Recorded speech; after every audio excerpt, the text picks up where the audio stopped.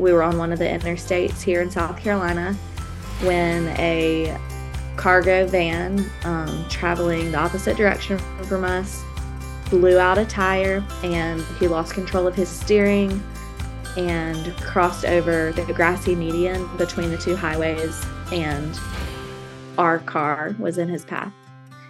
That accident took the lives of my parents and 4 of my siblings and 1 of the girls staying with us as well. On Life Repurposed, you'll find a blend of practical wisdom and biblical inspiration that's designed to help you navigate everyday life with faith, purpose, and hope. We focus on personal and spiritual growth with a range of topics from improving your relationships and discovering your purpose to setting and achieving goals, plus tools and resources to help you live your repurposed life. I'm your host, Michelle Rayburn, the author of books and Bible studies about finding hope in the trashy stuff of life.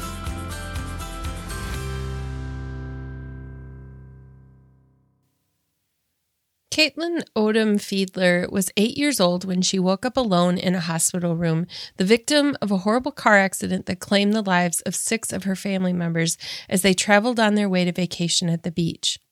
Left with only 1 living brother, young Kaitlyn was left with the question, what now? How do you find hope after loss? 20 years later, Kaitlyn has found her hope and wants to encourage others as they struggle with their own trials. Her book brings a refreshing perspective of hope and will help answer the questions of how to move forward, not just move on, when it seems there is nothing left on which to cling. Readers learn how Kaitlyn moved from questioning to trusting God in times of sorrow, and they will find hope and healing in their own grief journey along the way. In her book, Kaitlyn shares her pain, struggle, and personal wrestling with grief, love, and hope with courageous vulnerability. She writes as if she's introducing us to her family, her home, and her hope. She has found Christ sustaining, patient, and present, and introduces him as a friend who introduces another friend. Her value of children, their emotions, grief, and the need to find ways to engage their trauma with or without words reminds us and challenges us to enter in and give space for all. Here's my conversation with Kaitlyn Fiedler. Kaitlyn, thank you so much for joining me on Life Repurposed today. Hey, Michelle. Thank you so much for having me. So glad to be here.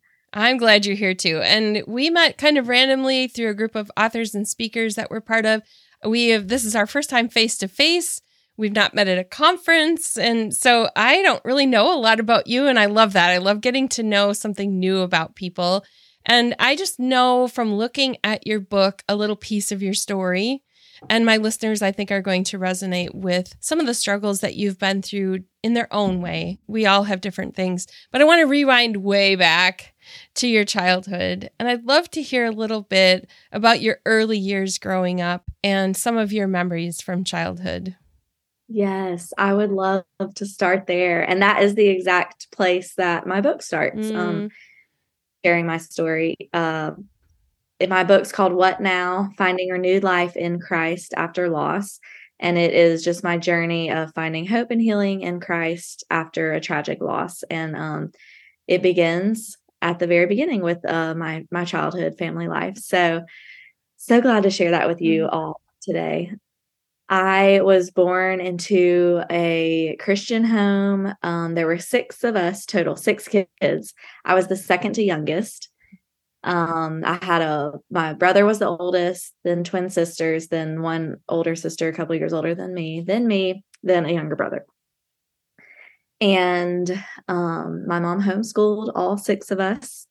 My dad worked in the Christian camp conference field.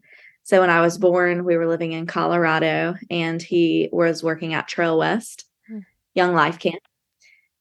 And then when I was 6, we moved to Asheville, North Carolina, and my dad was working at the Billy Graham Training Center there, which is a conference center. We had the picture perfect homeschool Christian tight-knit family life. And it wasn't like homeschool Christian, like ultra conservative legalistic. It was just like, it was such a sweet and precious childhood. Like we had around 9 acres. We had a garden in Asheville when we moved to Asheville. We had lots of animals. Just did our schoolwork in the morning and then spend the afternoons playing outside, running around in the creek.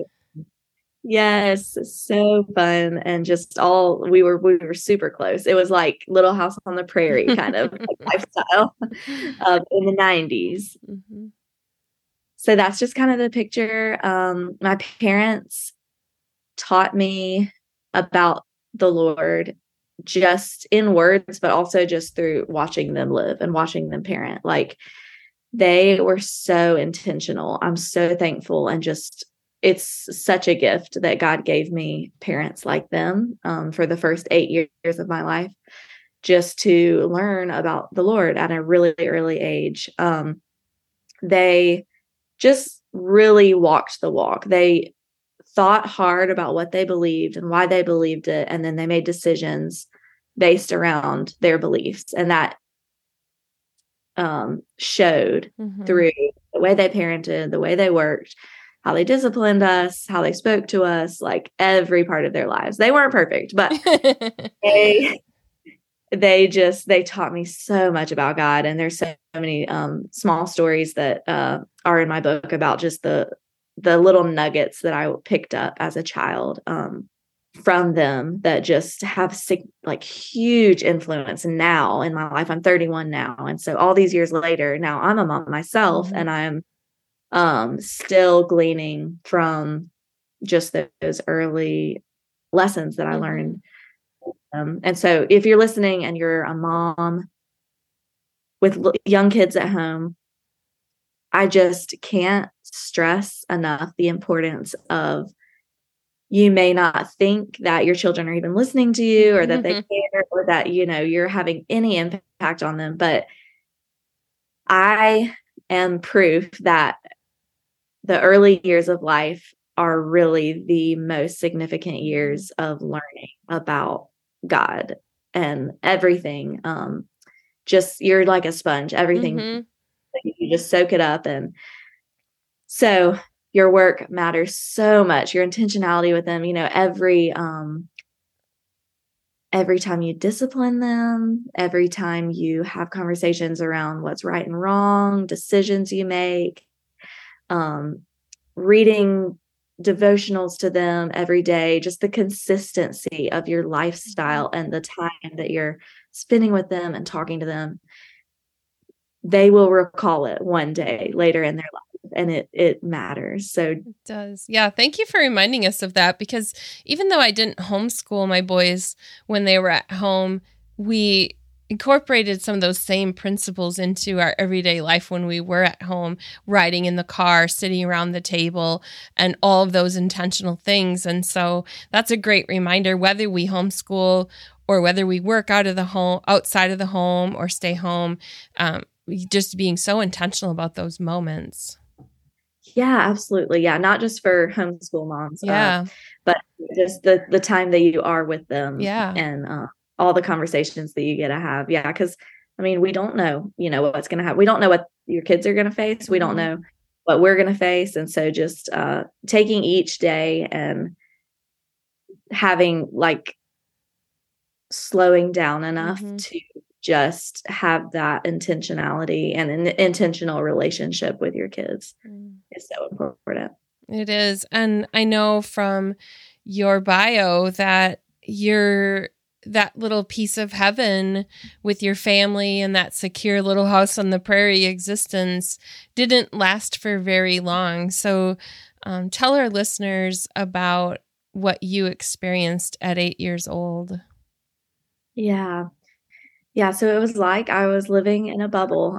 Those first 8 years of life, I didn't know much.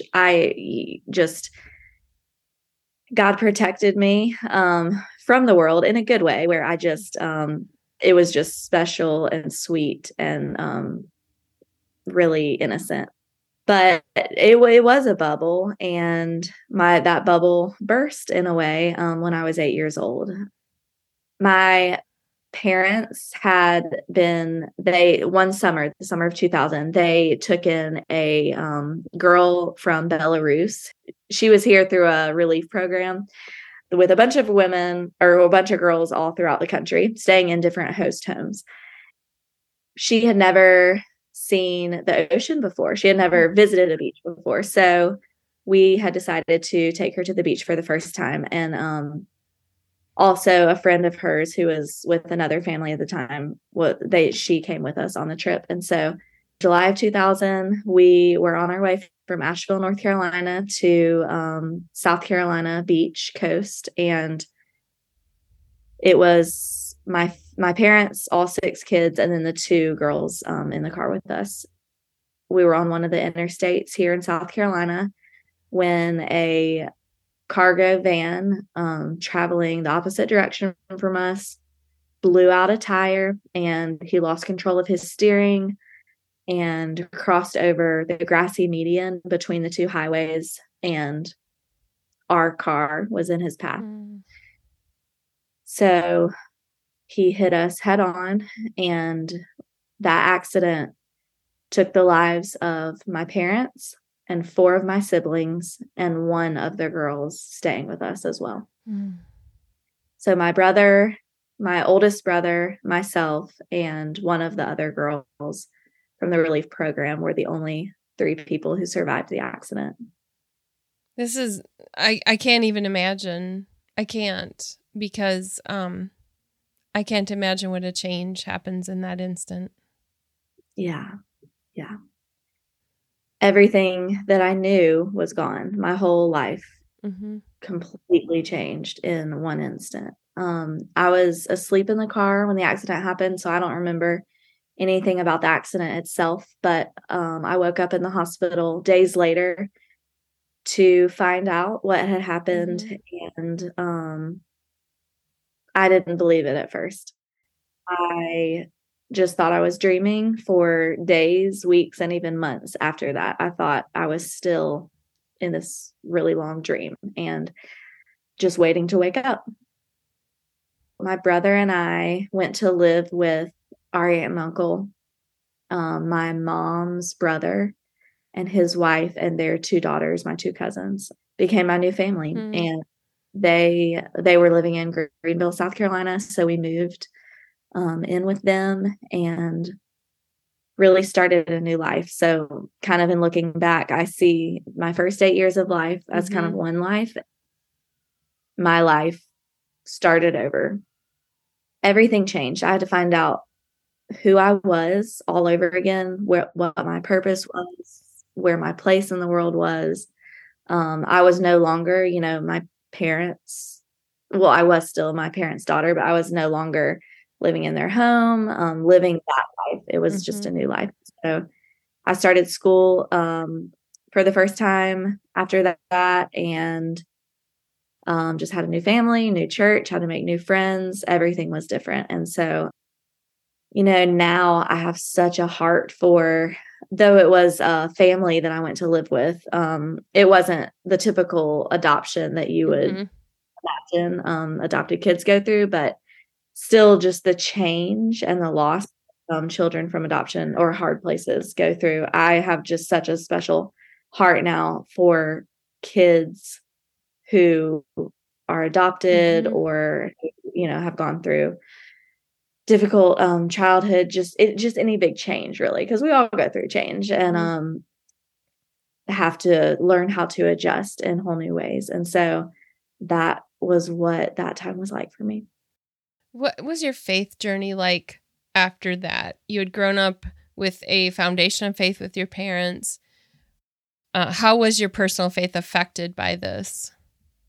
So I accepted Christ into my life through the example of my parents at age 6. And I prayed and I truly understood, like I felt there was a change, and I understood finally like what that lying was a sin, or being mean to your siblings is a sin, not respecting your parents is a sin. Like I understood that was wrong, and that wasn't honoring to God. And so just that little seed was planted then at that point. So then when I was 8, 2 years later, I really just came to have this very, very special and sweet relationship with the Lord at that time that is really indescribable now, to even have the words. But I was so lonely and grieving, and I didn't understand, and I was confused, and all those things that you would imagine a kid going through that, doubting, angry, just crying and grieving a lot, to myself in those early years. But I miraculously, only from the Lord and his grace, never doubted that God wasn't there, because I just came to learn and to experience that he was the only thing that was still the same. Everything else was different. Nothing in my life looked the same or felt the same. Home, friends, family, everything was different.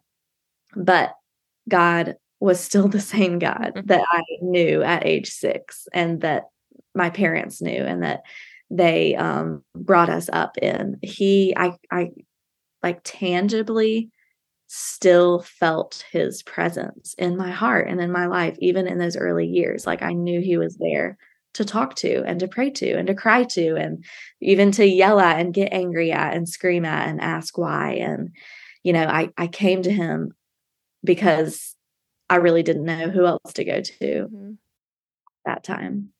Talk a little bit about asking why and crying out to the Lord, because in some of our faith circles, we're taught really not to express how we feel to God. And I'd love to hear your perspective on asking why, especially because of the title of your book being What Now? So I sense there's a journey there. Yes. Oh my goodness. I could have so much to say about feeling like we can't. This somehow in our world, it's, there's this message out there of feeling like we can't express our anger or sadness or grief or go to God and be angry with him, or to ask him why, or even to ask other people, those questions too. But I could go off on a tangent about that. It's so, so good and so important to go to God with our questions. So he is there for us, for that specifically, for us to go to him and ask why, and to be angry and to question and, figure things out. Who are we going to figure out issues in life with if it's not him? So the whole message of my book, What Now, is this lesson that I learned throughout many, many years of asking questions to the Lord and wrestling hard with him around why. Why do hard things happen? Why my family? Why them? Why me? Not understanding, and just really getting in it with him and wrestling and asking him everything. And so I'm just so thankful that he is there to hear us out and to show us the truth through our questions. And if we will hear from him, if we will receive what he has to give us, the answers that he has. I really came to learn that asking why is good and needed, but staying there our whole lives gets us nowhere. So, our whole lives, why? I just can't understand. I can't get past it. I can't move past it, and that's where people get stuck. So many people, Christians are not, something, whatever it is, something will happen in their life that they just can't get past, and it doesn't make sense. And so I'm just going to be angry at God forever. But I came to the point where I realized that, or God showed me, he revealed to me that if I'm going to move forward in life with purpose, I can't stay in the why me, because asking that question is so self-focused and it's inward and it keeps us stuck. But he gave me the question, what now? And asking that question for me was just such a release of a weight that I was carrying. So it just helped me really like therapeutically just be like, this happened, and God tells us that hard things are going to happen. We're not supposed to understand why. We're not entitled to those answers, but we can still trust him. And by asking him what now, it's asking him, how does he want to use the situation, our hurt, our pain, our suffering. We can't go back and change it, but what now? Like what will it look like moving forward with our stories, with all these hard things? So how does he want to use them? And just kind of giving it over to him. And it's very like, takes the focus off ourselves and our own issues, and just kind of draws our eyes back on him, that he is in control and he will use it. And, my favorite verse is Romans 8:28. For we know that in all things, God works together for the good of those who love him, those who are called according to his purpose. And so, that verse just has really meant a lot to me throughout the years, of trusting that it's true, that he really does work all things out for good if we love him and trust and walk in obedience to him. So that's how the title came to be, and just where I'm at. I like that perspective. And when I think of it in terms of life repurposed, it's such a great summary, the what now, because sometimes when I talk about my tagline of helping people find hope in the trashy stuff of life, people think that I'm trying to find a reason. And the why question is looking for a reason. And the what now is looking for what God is going to make of this, rather than trying to figure out why something happened. And so I love that perspective because it's so helpful. It removes some of the platitudes we use with, people who are grieving and saying something like, well, God had a plan for that or a purpose for that. Everything happens for a reason.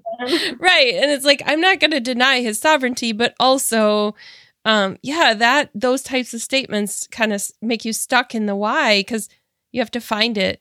So I'd love to hear your perspective on the difference between looking for what now and moving forward and not being stuck in that. And you talked about being stuck, in contrast with what I've heard people say to people who are grieving, almost questioning, like, why are you still grieving? And I'm imagining that I know grief never goes away, but I'm imagining that the what now keeps you moving forward, where grief is still sort of a companion in that. Is that an accurate way of saying that? That the grief doesn't exactly go away, but God changes a perspective in the midst of it?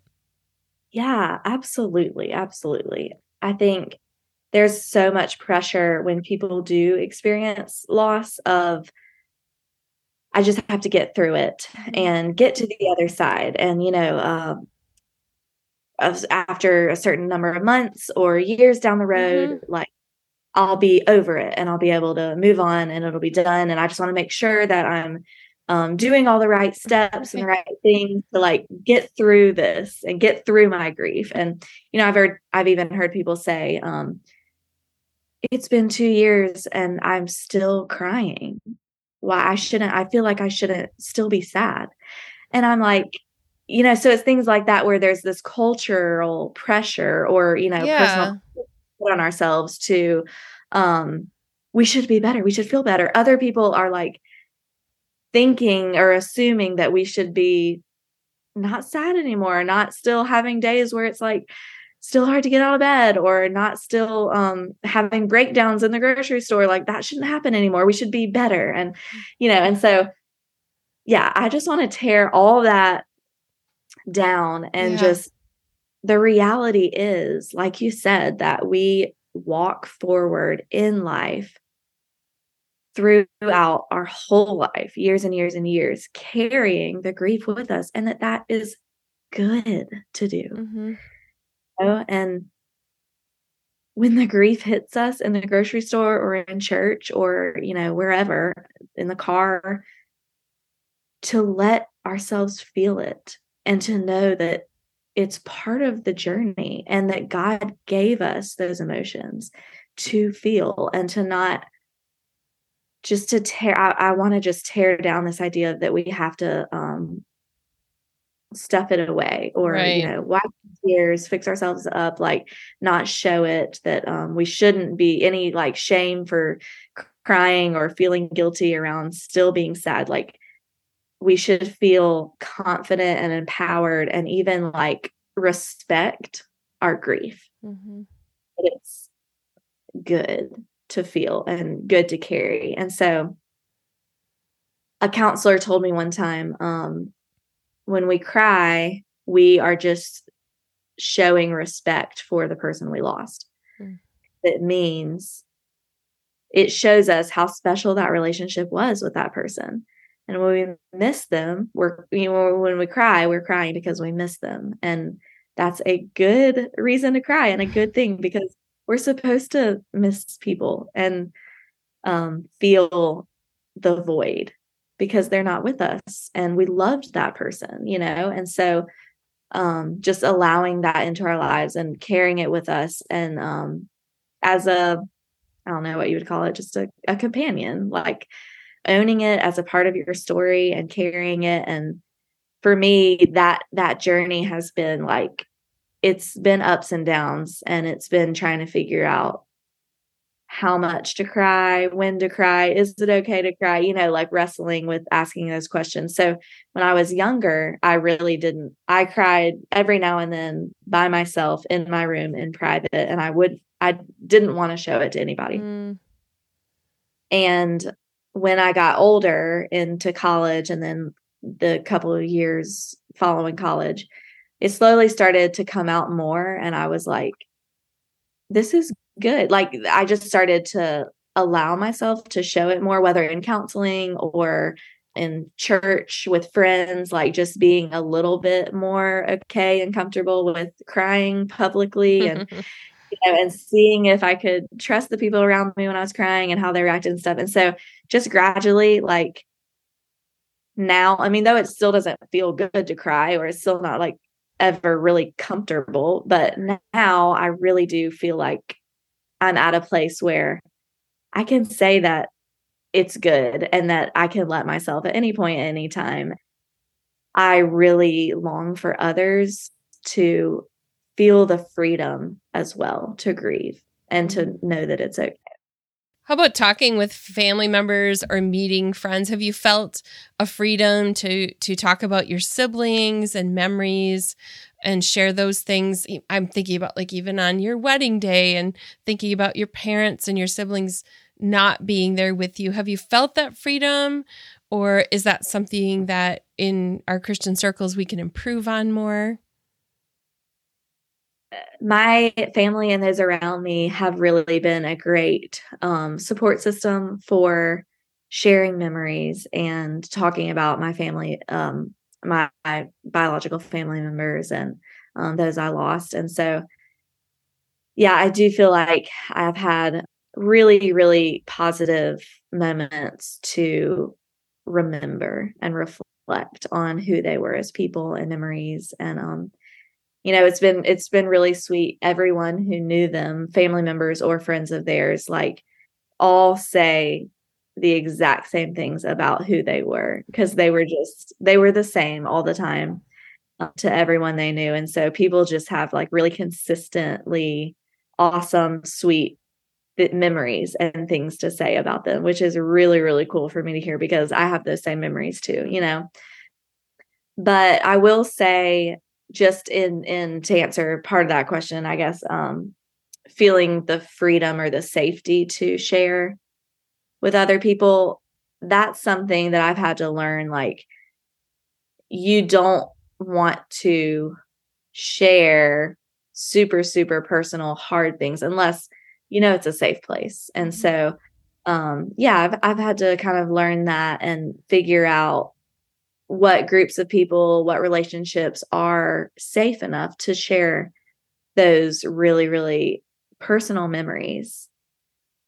So for me, that has looked like church community. My family, my husband and I, we have an amazing church community, and I have felt so just surrounded with people there who, it's really been a huge part of my healing, of people who want to hear and ask about them and just really can just listen and have given me just the safe space to process and to heal. So I would say second to my own personal counseling, just having a great church community has been such a gift that God has provided me for my healing. That's good to hear. And, the process of writing a book is also kind of cathartic. I know my first book was a memoir and, just telling some little stories, but it's also so vulnerable because now you're opening up that story for anybody who doesn't know your heart as well as all the people around you. And so there's like this vulnerability of putting it out there in the world. So I'd love to know about your book, like what made you decide to write it and who did you write it for? Yeah, that's so true. I know I'm talking about sharing your story with people who are safe to carry it and receive it. And now it's out there for anyone to read. You don't know who's going to read it. And so, it was a huge risk, a huge step of faith for me to do that and to be that. Like, as I was writing, I could have written a very more like topical teaching on grief, like more like self-help, biblical grief principles, like whatever. But I just felt this responsibility, I guess, or calling just to make it super, super real and just to share my personal story and everything, that all my memories and my emotions and put it all out there. And so that's what came out. But I think I needed to write it like that. So that for my own healing, just the cathartic process of not holding anything back and being able to freely write my experience of and my journey of grief in hopes that someone else out there can feel heard and seen and understood as well through my words and through my honesty and vulnerability. Just that's my prayer, that other people, our stories will all look different, but the feelings that we feel inside and the emotions can feel the exact same, no matter what we've been through. And so I just really pray that people don't feel alone through what they're going through. And I wanted people to feel like I've been there and that there is hope, no matter how devastating or no matter how hopeless someone might feel.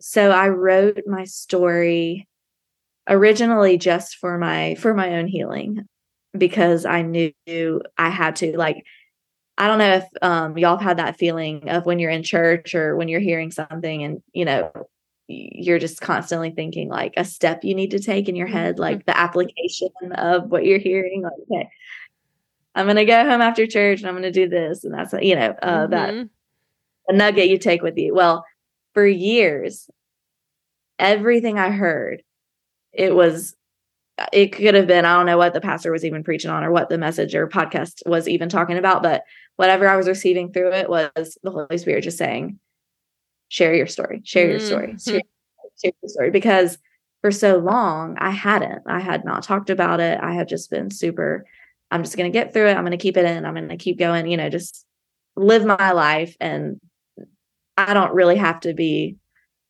nobody really cares that much. I don't have to be that vulnerable. Like, it doesn't matter. It's not that big of a deal if I don't share. But I kind of felt like Jonah, because for years I was like feeling like I need to write it, I need to write it, I need to write it, and I wasn't. And so finally, just y'all might have your own things in your head that you're thinking about, like, yeah, I keep hearing this one thing too.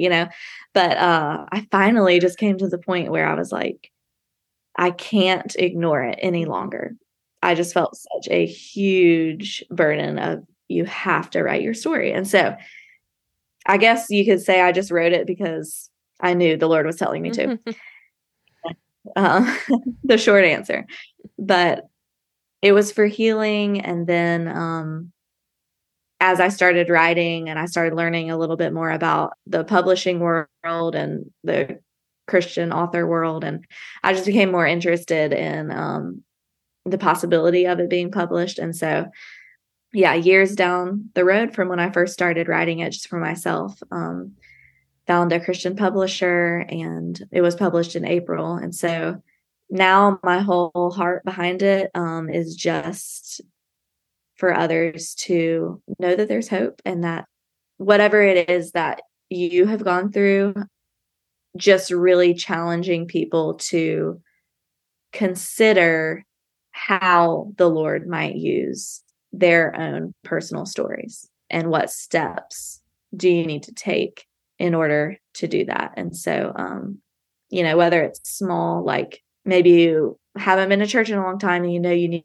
community. So like going to church, showing up at a church near you on Sunday, or going to your doctor because you feel like you have some mental health issues and you need to talk through that kind of thing with your doctor or your therapist, or, taking care, like there's all kinds of steps that we have in life to take just to heal and to process our own stories. And so I'm just a huge advocate for people taking those steps in order for them to feel better and to heal, and also to be able to help others around them.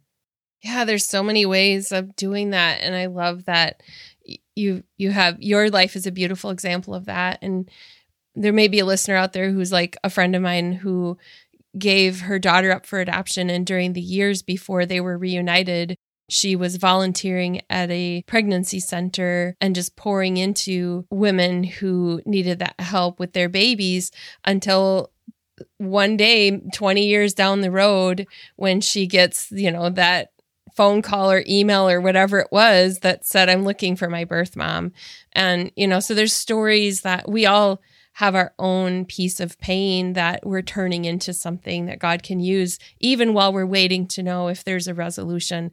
And speaking of resolution, I love that you've shared your story, Kaitlyn, because oftentimes we become sort of voyeuristic. We see the news story, the headlines, the clippings of the accident on the highway, and we hear a reporter read in just, straight terms, this is what happened to this family. And we don't know what happens after that. And you telling your story gives us all hope, because we can see that you aren't just a news story, and your family wasn't just a moment on, a few days of TV news, but that you are real people and you have a real story and you have a story of hope. And so I love that you're doing that and that you were obedient with the book, because it just gives me a different perspective, even when I see the news stories, of knowing every one of these that I see on TV every day, there's somebody looking for that hope. So thank you for doing that. I really appreciate that. Where can people find your book? Where can they connect with you? I know your book's on like all the places books are sold, but where can they find you? Thank you so much for sharing that encouragement.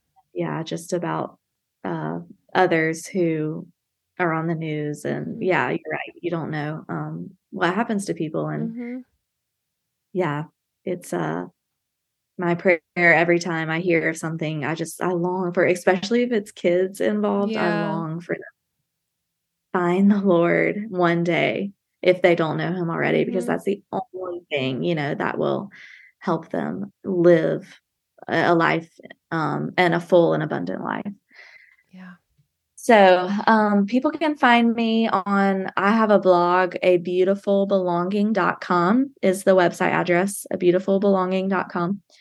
And I'm on Instagram, Kaitlyn _Fiedler, and then a Facebook page, a beautiful belonging there as well. And my contact info is all on my blog. My book, is on Amazon and a lot of other book places. Oh, one other exciting thing. I just finished recording the audiobook. Oh, yay. For my book. So that should be posted soon. I don't know when, but maybe within the next few weeks, it should be available on all the audio listening platforms. I do mostly audiobooks because then I can listen to books while I'm out driving somewhere, going for a walk, or cooking supper or something like that. Can you give us the full title of the book? I will link in the show notes, but just for those listening and want to search later, the full title of your book is? Yes, it's What Now? Finding Renewed Life in Christ After Loss. So you can look for Kaitlyn Odom Fiedler, but again, I'll link in the show notes for people who are looking for that.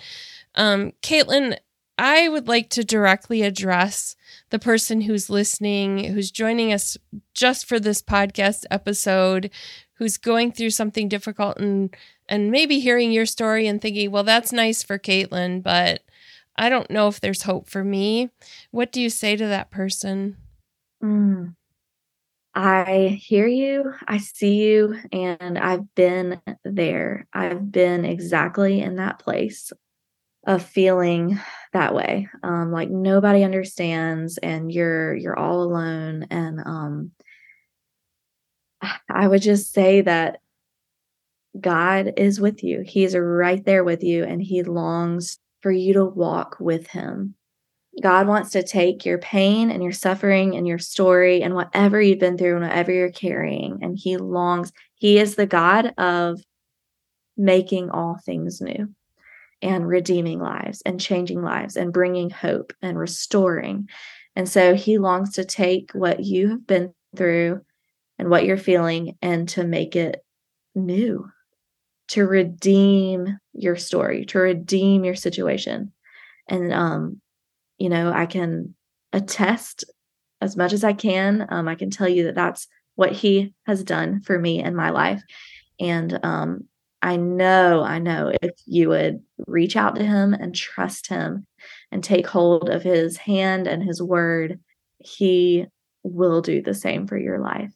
But practically speaking, I would say, if you feel like you don't know where to start in finding, because we can't do it alone. We have to have help, like reach out to God, but we also have to surround ourselves with people who walk through it with us. And so, find a local church, find a community group, a body of believers who you can share with and who can walk through your journey with you and help you practically day to day with things you need done, logistical things around the house. Like we have to have help in life. And there are good people who are following God who want to help you. And it won't be a burden to them. They want to help you and to walk with you. Speaking of helping people, I love that your next step is working toward becoming a counselor. So as we wrap up, can you tell us a little bit about what God's taking you to next? Yes. So that's been a whole nother journey on its own. But I just, through the past 10 years or so, I've really had a heart for helping others who have also been through hard things. And so I really feel like a calling of mine is to be a counselor, and through counseling of my own throughout the years, and then through not official counseling, but just mentorship of other women and things like that. I just know the healing power of being able to share completely openly and vulnerably and holding nothing back with another person. And so I love being that person for other people as well, because I've experienced such healing through my own people. And so I am in a master's program at a seminary, Gordon Conwell Theological Seminary, to become a counselor. I'm in internship right now, and I have about 2 more years left of class before I'll graduate and get licensed and be a counselor. So super excited about that journey as well. Thank you so much, Kaitlyn, for sharing your journey with us today and taking some time out of all the crazy things going on in your life as a young mom and a seminary student to share your story with us. Thank you so much for having me, Michelle. I loved getting to talk with you and just to share my story with all your listeners. You'll find the show notes for this episode at michellerayburn.com/156. And there I will have links to Kaitlyn's book, her website, the things we talked about in this episode, and you'll also find out more about the bonus resources that I create to go with each episode. Those are available through my email list, so anybody who's on that email list gets the bonus worksheet or the discussion questions or devotional that comes out related to the episode. And if they miss that, it's also available to people who subscribe to Life Repurposed Plus, which is through Patreon. It's a small monthly amount, basically about equal to one trip to a coffee shop to get a muffin and a coffee. And so for the contribution, the subscribers have access to every resource that I make, past worksheets, sample chapters of books, things like that. So that's all there. Everything's in the show notes, which you will find at michellerayburn.com/156. I hope to connect with you there because I want to keep providing bonus resources for you to help you learn how to live your life repurposed. Thank you so much for joining me today, and I'll see you next time. You've been listening to Life Repurposed. If you'd like bonus resources sent to your inbox each week, be sure to sign up at michellerayburn.com.